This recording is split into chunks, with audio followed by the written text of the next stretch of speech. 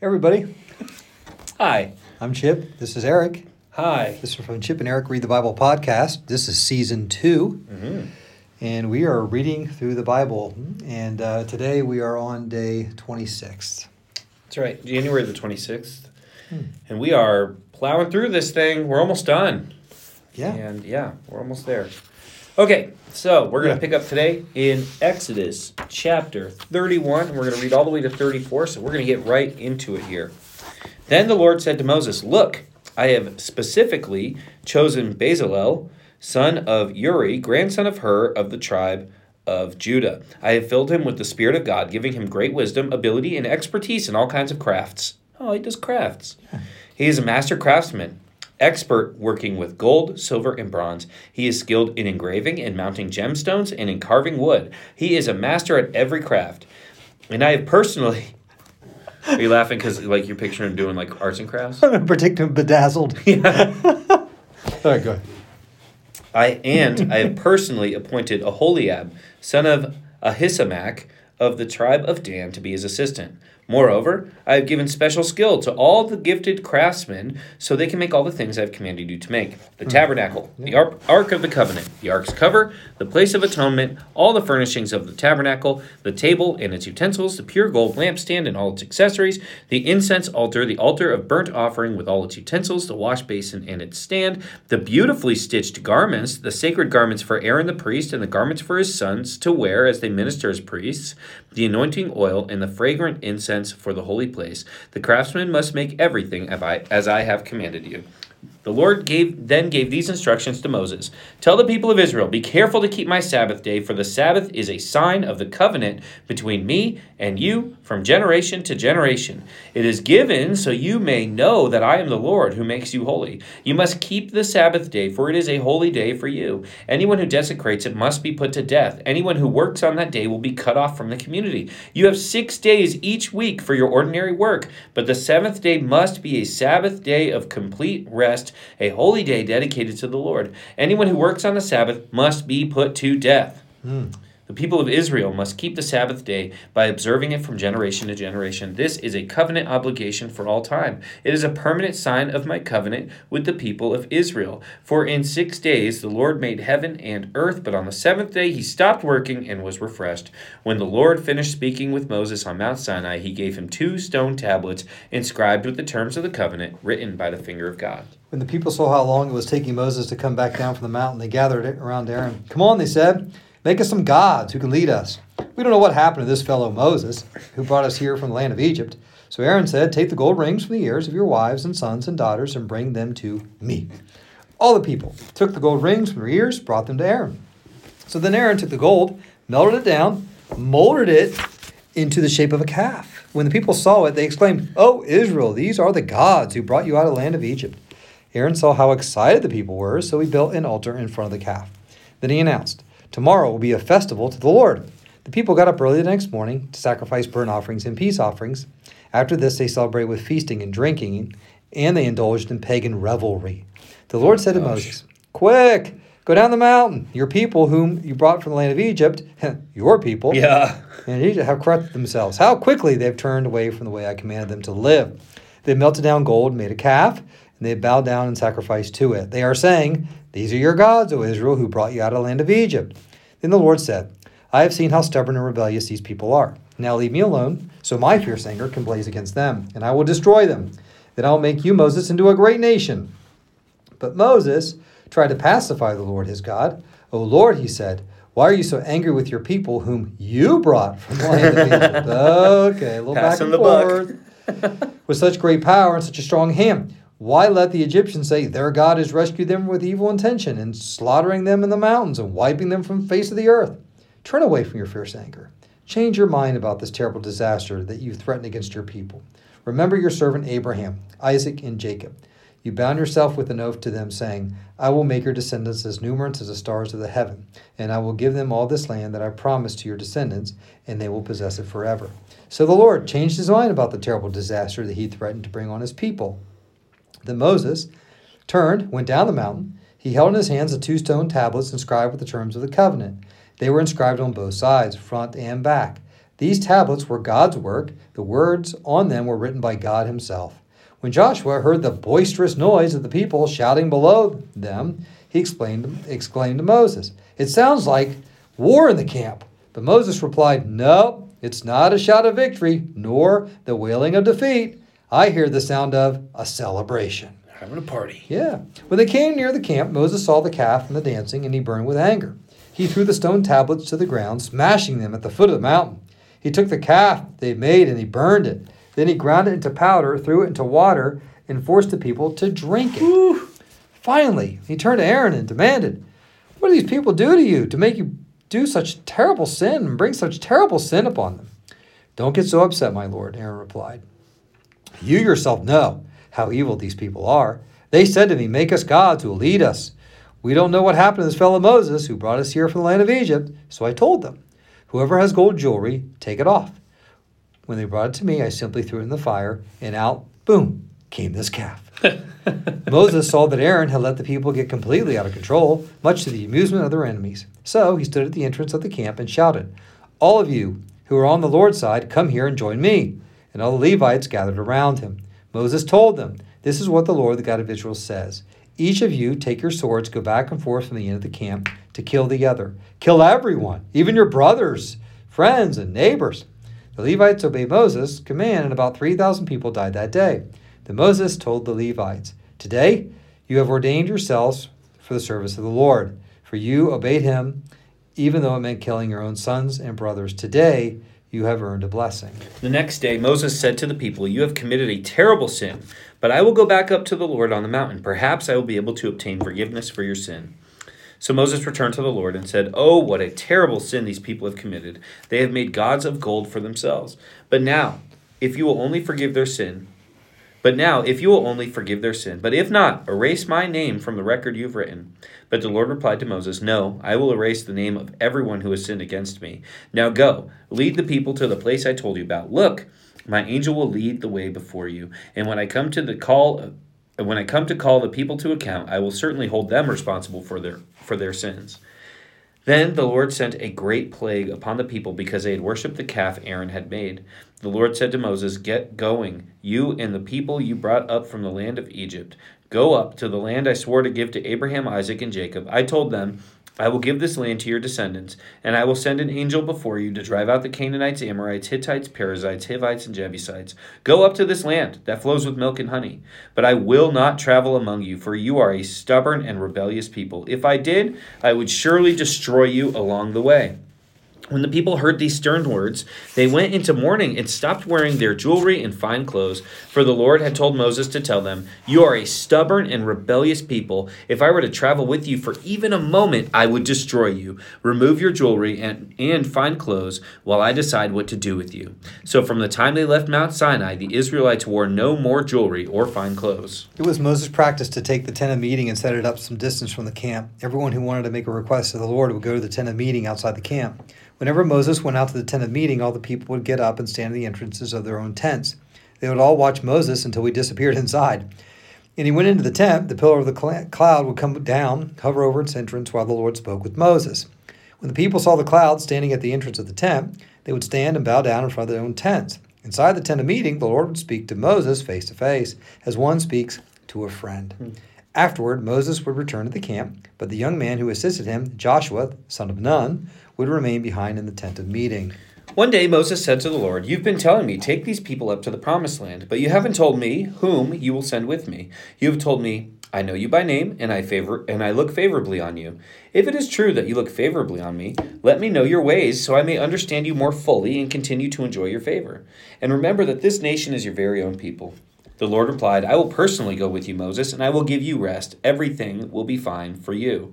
Then Moses said, "If you don't personally go with us, don't make us leave this place. How will anyone know that you look favorably on me and on your people if you don't go with us? For your presence among us sets your people and me apart from all the other people on earth." The Lord replied to Moses, "I will indeed do what you have asked, for I look favorably on you, and I know you by name." Moses responded, "Then show me your glorious presence." The Lord replied, I will make all my goodness pass before you, and I will call out my name, Yahweh, before you. For I will show mercy to anyone I choose, and I will show compassion to anyone I choose. But you may not look directly at my face, for no one may see me and live. The Lord continued, Look, stand near me on this rock. As my glorious presence passes by, I will hide you in the crevice of the rock and cover you with my hand until I have passed by.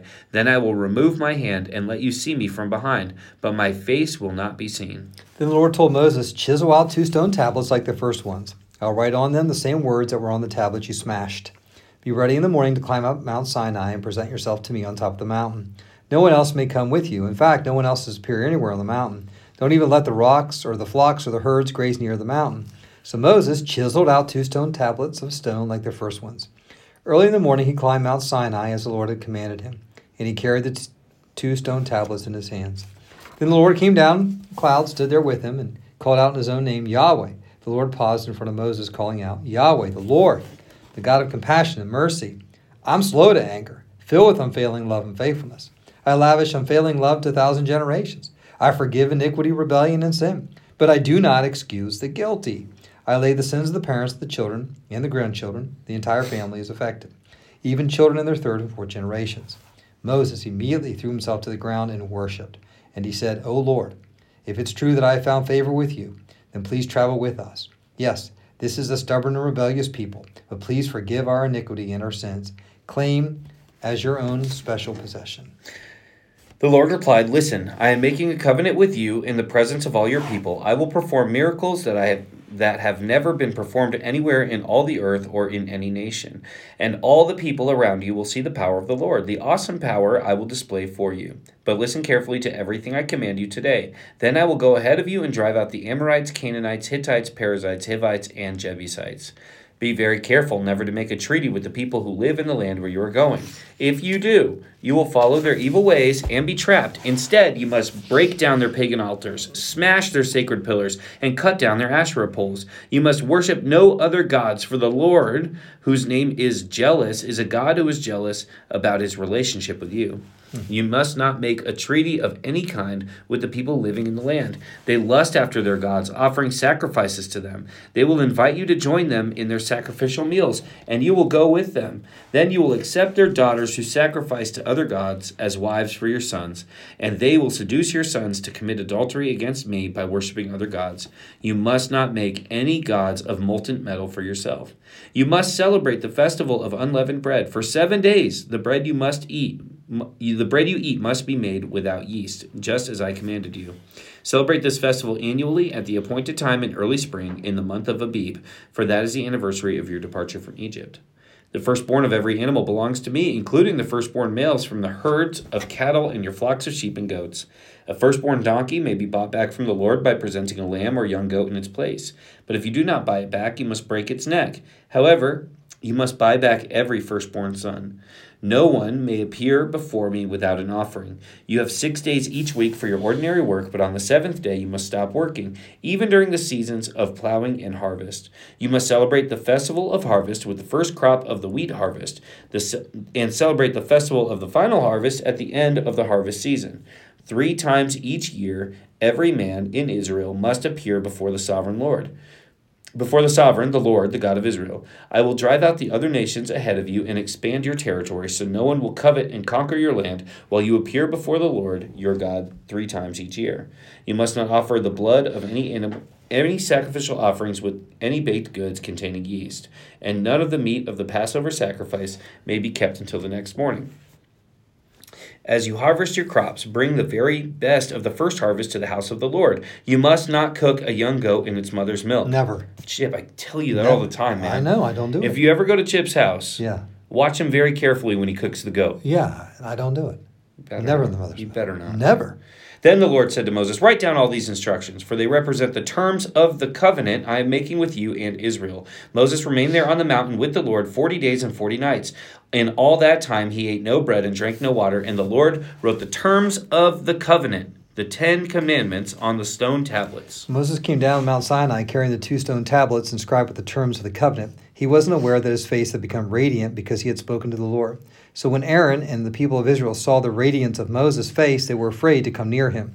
But Moses called out to them and asked Aaron and all the leaders of the community to come over, and he talked with them. Then all the people of Israel approached him, and Moses gave them all instructions the Lord had given them on Mount Sinai. When Moses finished speaking with them, he covered his face with a veil. But whenever he went into the tent of meeting to speak with the Lord, he would remove the veil until he came out again. Then he would give the people whatever instructions the Lord had given him, and the people of Israel would see the radiant glow of his face. So he would put the veil over his face until he returned to speak with the Lord. Okay, that's our reading. A little hefty reading there. Hefty reading. So, what is this telling us about God, Chip? Well, it tells us that God can be angered. God can be angered, but it also tells us he's slow to get angry. Thankful for that. So he can be angered. He is angered. He wanted to just, boom, wipe them all out. Done. Moses, let's start a new nation. Yeah. Come on over. I already got a plan. But slow to anger comes into play there and does not release his wrath and fury all the way. And so we see that he does hold back. And I'm so thankful for that.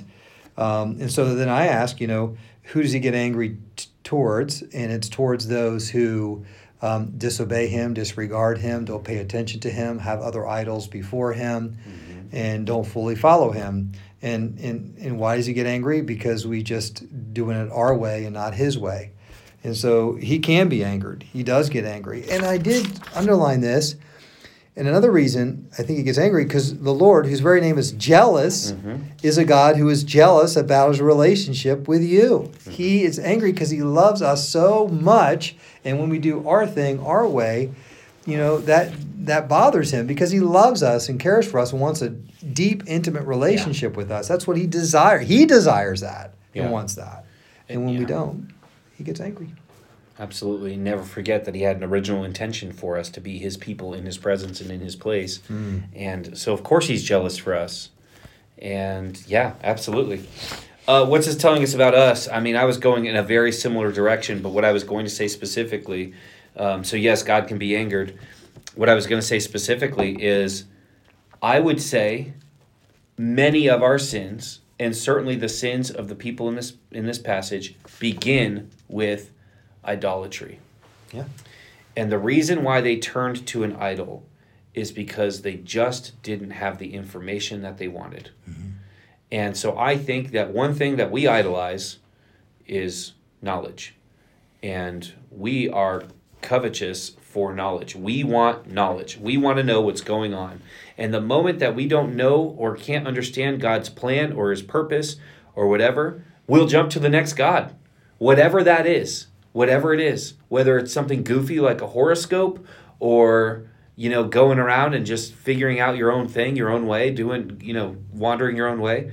I really think that we turn to idolatry so quickly. And here it was specifically because they didn't have the information they wanted. But I just think, most of our sin starts with idolatry. If it doesn't start with pride, it starts with idolatry. And the worst ones start when we put ourselves above God, and that is pride and idolatry, right? So, so God can be angered, and we are prone to go to idols. Maybe not a golden calf that just mystically appeared out of the flame, right? Like on its own. Definitely, no one made it. It just happened on its own. Maybe crazy. That's not the kind of idol we go to, but we do go to other idols. So if God can be angered, and we set up these idols in our lives, how does that affect how we live? Yeah, I think about,